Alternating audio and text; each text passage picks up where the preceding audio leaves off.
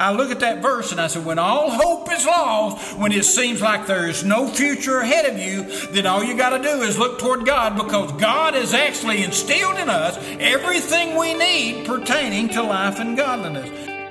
Hello, and welcome to the Portland General Baptist Church Sermon Podcast. It is very easy to get discouraged. You may be struggling with sin, pain, or sorrow, and it seems like there is no way out. Considering how much more time people have spent indoors lately, it's no surprise we are facing an epidemic of discouragement.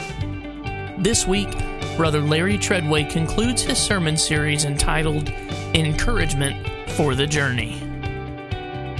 All right, back again today to do the fifth and final sermon on encouragement. I hope that it's been an encouragement to you.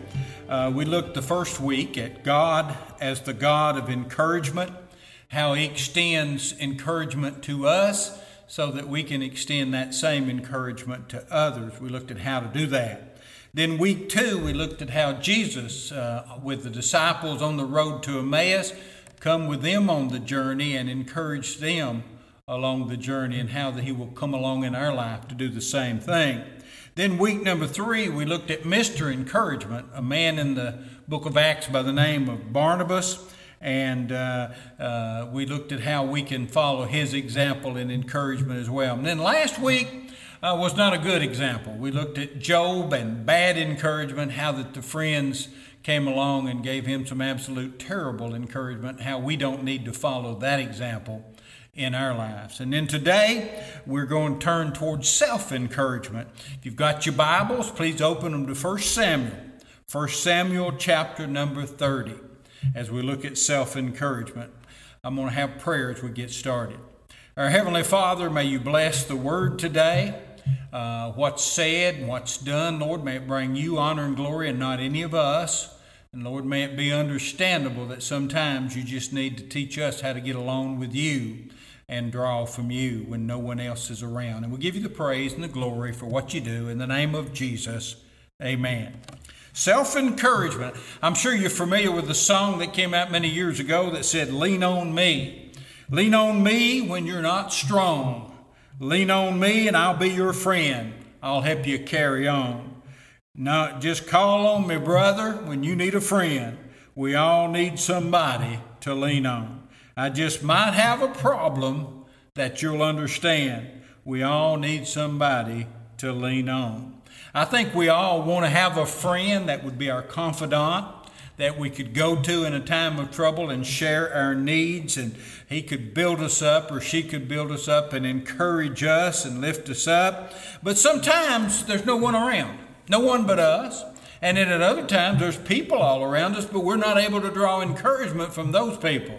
That's when we have to turn our attention toward self-encouragement because no one is found. We just get along with God, just us and God, and use self-encouragement through Him, leaning on God. So today as we focus on self-encouragement when no one else is around, I know as a pastor there have been a few times when people have walked up to me and said, "Well, Larry, I came to you for help. I came to you for encouragement, and you did no good whatsoever. You didn't help me at all."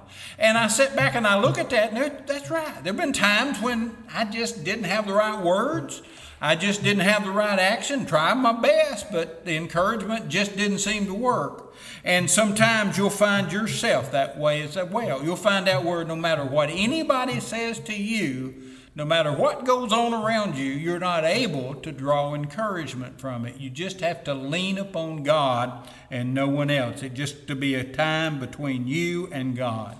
So we want to turn our attention today to the Old Testament, to King David, to see the concept of self-encouragement in his life and see how that we can apply some of that as well in our life. Remember what I defined encouragement to the first week, that it is an effort of extending hope, giving determination and confidence in love. In other words, it's love in action through words, actions, correspondence, whatever it might be.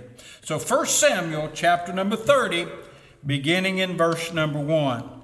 And it came to pass that when David and his men were come to Ziklag on the third day, that the Amalekites had invaded the south and Ziklag, and smitten Ziklag, and burnt it with fire. They had taken the women captive, and there that were therein. They slew not many, or they slew a lot of people, okay? Either great or small, but they carried them away, and they went on their way. So David and his men came to the city, and behold, it was burned with fire, and their wives and their sons and their daughters was taken captive. Then David and the people that were with him lifted up their voice and wept until they could have no more power to weep. And David's 2 wives were taken captives. And then down to verse number 6, and David was greatly distressed, for the people spake of stoning him, and the soul of all the people was grieved, every man for his sons and his daughters. But David encouraged himself in the Lord his God. But David encouraged himself in the Lord his God. Someday, someplace, somehow, you'll wind up most likely in that situation. When nobody else is around, or when nobody else has been able to offer the right encouragement, you'll find out that you have got to turn yourself toward God and shut everything else in that dark period of life that you come to.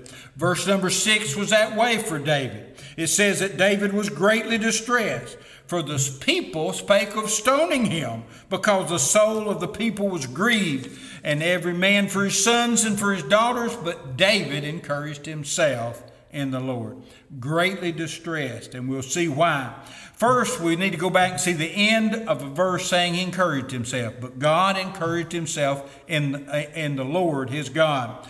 Others may say encouraging word, but you're not able to accept them. You may reject them or whatever. They may fall upon deaf ears in a very tough time of your life. Now, I want to begin by asking the question, why was David distressed?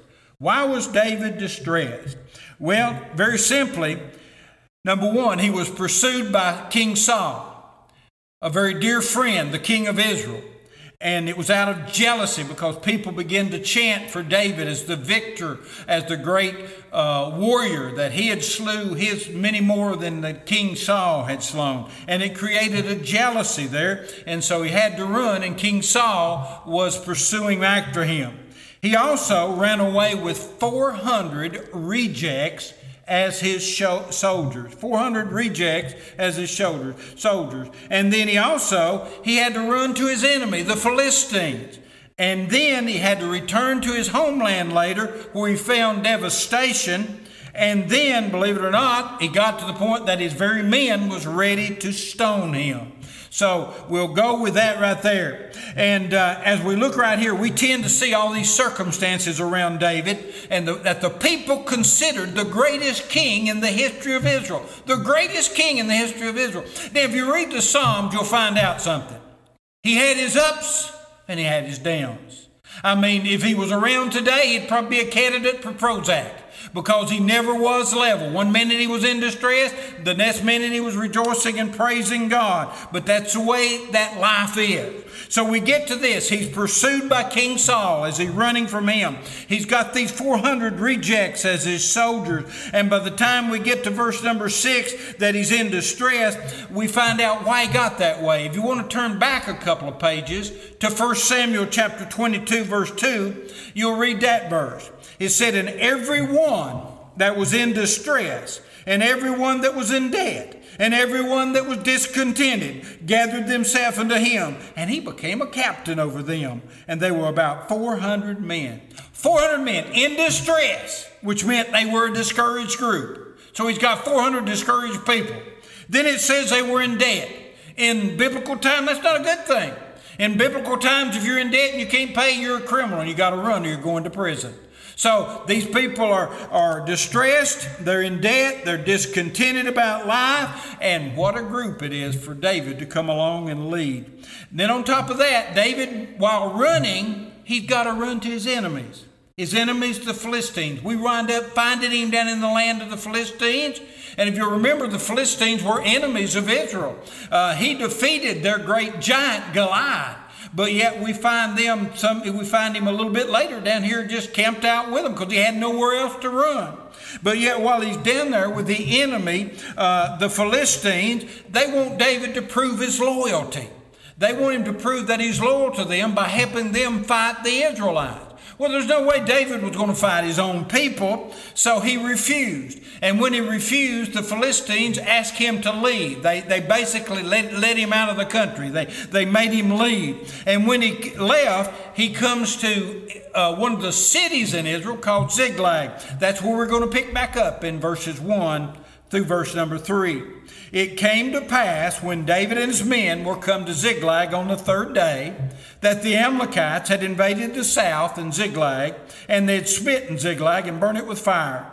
They had taken the women captain that were there. They slew not many, either great or small, but they carried them away and went on their way. So David and his men came to the city, and behold, it was burned with fire. Their wives and their sons and their daughters were taken captive. As he returned to his homeland, he finds more devastation. He finds another enemy, the Amalekites, who have now attacked the city of Ziklag and burned it down to the ground, took the women along with a lot of children and others captives, killed quite a bit of people.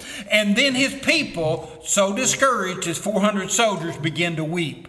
And they weep so hard that the verse says they could weep no longer. Have you ever been that way where you've just cried your eyes out and you seemed like all your tears were gone? That's where they got to. And that was enough discouragement. But when you get to verse number 6, it tells you that his men wanted to stone him to death. They wanted to kill him for what's happened. They supposed he was the cause. They were blaming David for everything that had happened. Now, before I go any further, let me give you an uplifting verse. The verse is out of 2 Peter, verse number 1, chapter 1, verse 3. According as his divine power has given to us all things that pertain to life and godliness through the knowledge of them that had called us to glory and virtue. You notice he's given us everything we need as he's called us to godliness. And this to me is the most meaningful verse that I ever use when I'm doing biblical counseling with somebody in trouble. I look at that verse and I say, when all hope is lost, when it seems like there is no future ahead of you, then all you got to do is look toward God, because God has actually instilled in us everything we need pertaining to life and godliness. So that is our encouragement verse. Now we got to understand here where we go to find encouragement. Let me get to my right verse here. All right, there we go. Where we go to find encouragement. Number 1, we get alone in solitude. We get alone in solitude. We go to solitude. We see examples so many times about biblical characters that isolated themselves to gain encouragement from God. We see David, even at another time in his life, how that he's running from Saul, and we find him in one of the caves there, that Qumran, and he's hiding out there, and he's saying these words, I found myself for it, no man careth for my soul. It's like he's saying, I'm all alone. Nobody cares anything about me at this time. And he came there and he needed encouragement alone in solitude in the cave. We come to Elijah. Brother Rich covered this a couple of weeks ago in one of his Sunday school lessons. He's at the brook and he's in a cave and he's having a pity party that he's just wanting to die. And then comes God along with God. Here comes God along. He feeds him. He speaks to him. He encourages him. We find Elijah up and going again. And then we can even go to Jesus. Jesus, while he was walking the earth in the flesh, he was worn and pressed by the people. And it was there that we find out that he gets alone with the Father in the mountain, in the wilderness, and he's drawing strength from the Father. And we even find him in the Garden of Gethsemane as he's going along to him by himself to pray to his Heavenly Father. There's times that in his flesh he even had to get alone with God, with the Heavenly Father. And I've got personal examples, and you probably do too, where you couldn't go any further and you couldn't go to anyone that you know, and you just had to get along and take it to God, discouraged and worn out. There was a time in my life that happened. I hadn't been pastoring very long, and I was ready to walk away from pastoring and go on a different route. And I went and got alone for about 3 days in a motel room. I left my wife and kids at home, and I went by myself with just me and the Word of God opening for me and before God, and praying and spending time alone with God, to where He gave me the encouragement that I was able to come back and pick up the ministry again and continue, just because I went alone in solitude with God. Luke 5:16 says, He, which is Jesus, withdrew Himself into the mountain and prayed. Good example.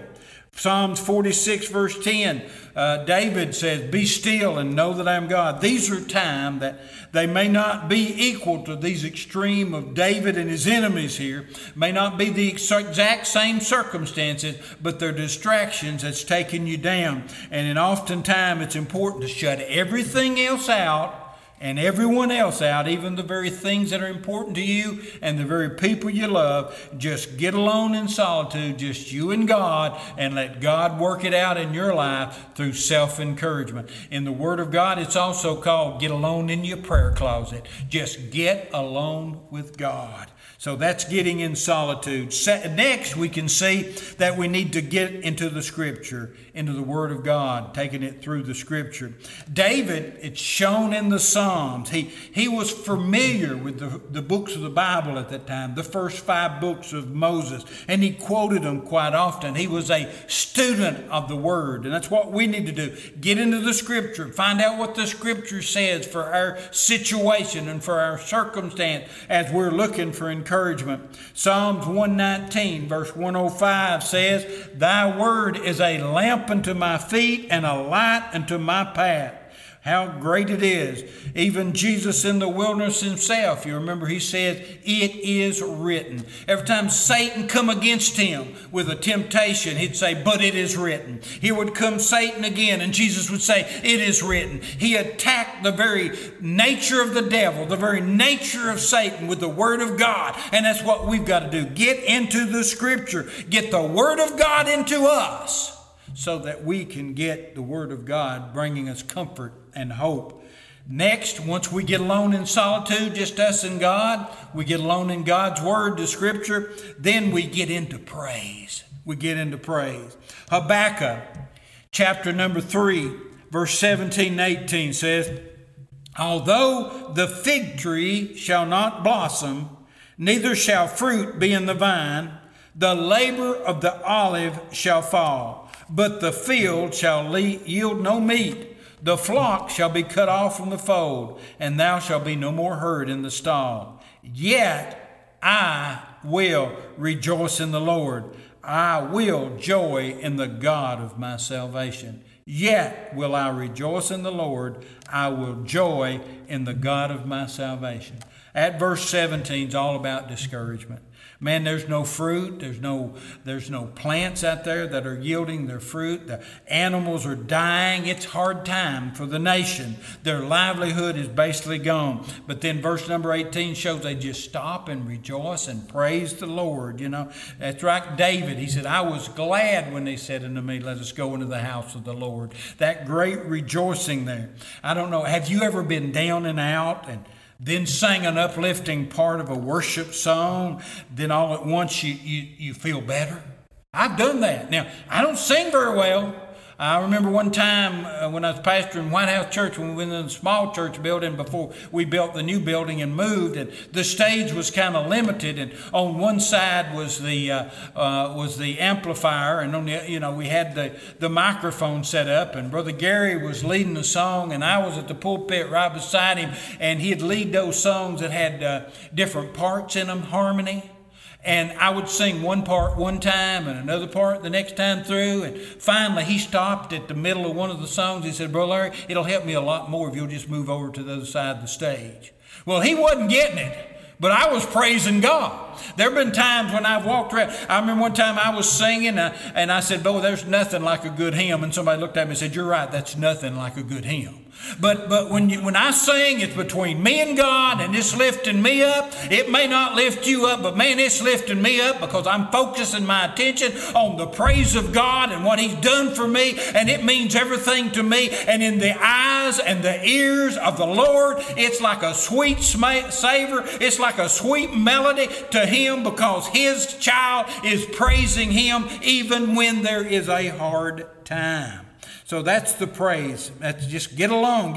When you get down, just stop. Go into solitude. Just a little time with you and God. Get in the Word of God and then begin to praise God. Whether it's a song or giving Him words of praise and thanksgiving, whatever it be. Because there's just times that we need to encourage ourselves in the Lord. Get alone with God. Spend a little time alone with Him. It's the best place to be. Then get into God's Word. Let it speak encouragement to your heart. Then raise your praise to the Lord, and you'll see that your spirit suddenly begins to change. Now, you may be discouraged because of the pandemic today, the coronavirus, and you feel like you've been alone for so long. I mean, I talk to church members on the phone. They say, preacher, when are we going to get back together? Man, when are we going to see our church family again? They just get discouraged, and it's weight upon their mind. And sometimes you might even be discouraged about the economy. Some of you may have lost your job because of the coronavirus, or you've been laid off, and you're wondering, how am I going to get enough money to live, and how am I going to get the food to eat? Some may be discouraged because they felt forsaken by their family and by their friend. I want you to know something, folks. I've not hugged my grandchildren in 2 months, and it's really killing me. I see them on Facebook. They say words of encouragement to me. I try to say words of encouragement to them, but it's nothing like reaching over, grabbing them and hugging them and telling them in person that you love them.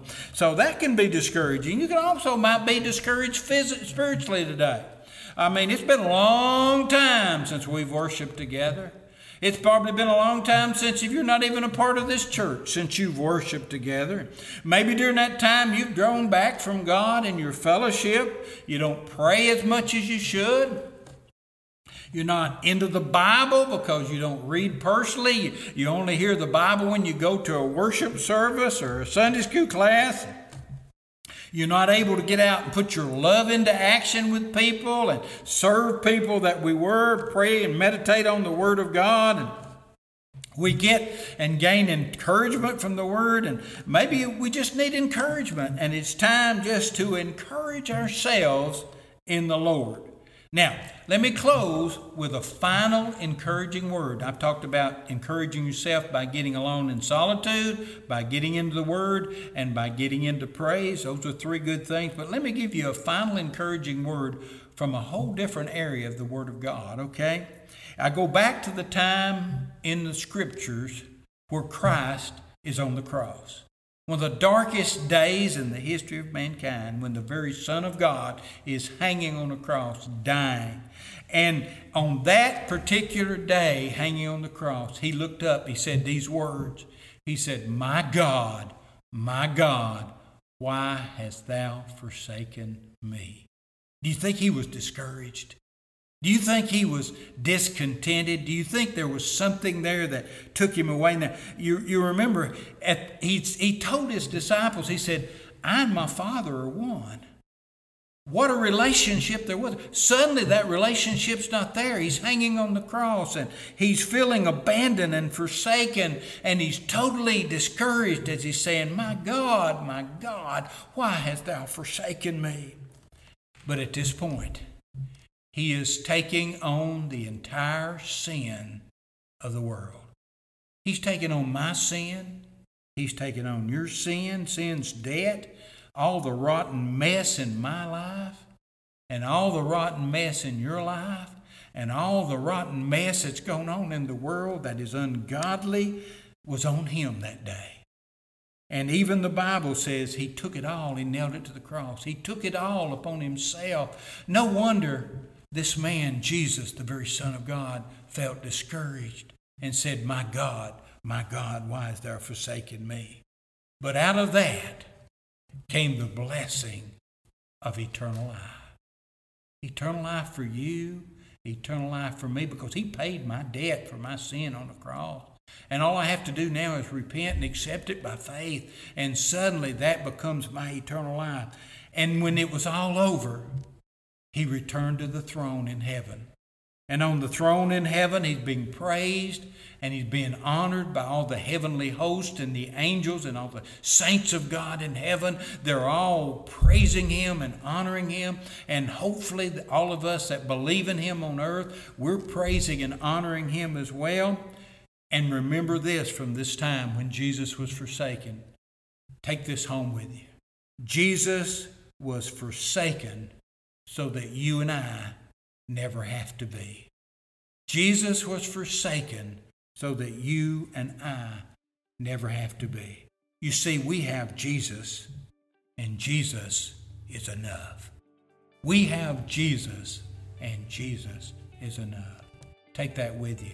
Let it abide in your heart. Let it mean something to you, because when Jesus is all you need, he may be all you got, but he'll be there for you. He told his disciples, I'll never leave you, and I'll never forsake you. Thank God. Our Heavenly Father, thank you for the message today, for the Word of God, of how we can come in touch with you and just be self-encouraged through the things that go on as we get along with you and we spend time in the Word and we begin to praise you. It begins to bubble in our heart, change us and encourage us. And God, we thank you for that Spirit that comes through that time. In Jesus' name. We trust that God has blessed you with this message from His Word. Each week, these sermons are made available in video and audio formats. If you want to watch our weekly sermon and Sunday school videos, you can find them on our YouTube channel.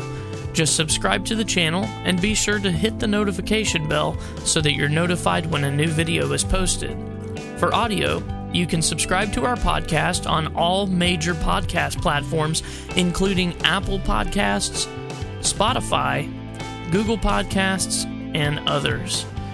You can also find these audio recordings on our website, free to download. Just visit www.portlandgbc.org. That's www.portlandgbc.org. Until next time, stay safe and may God bless you.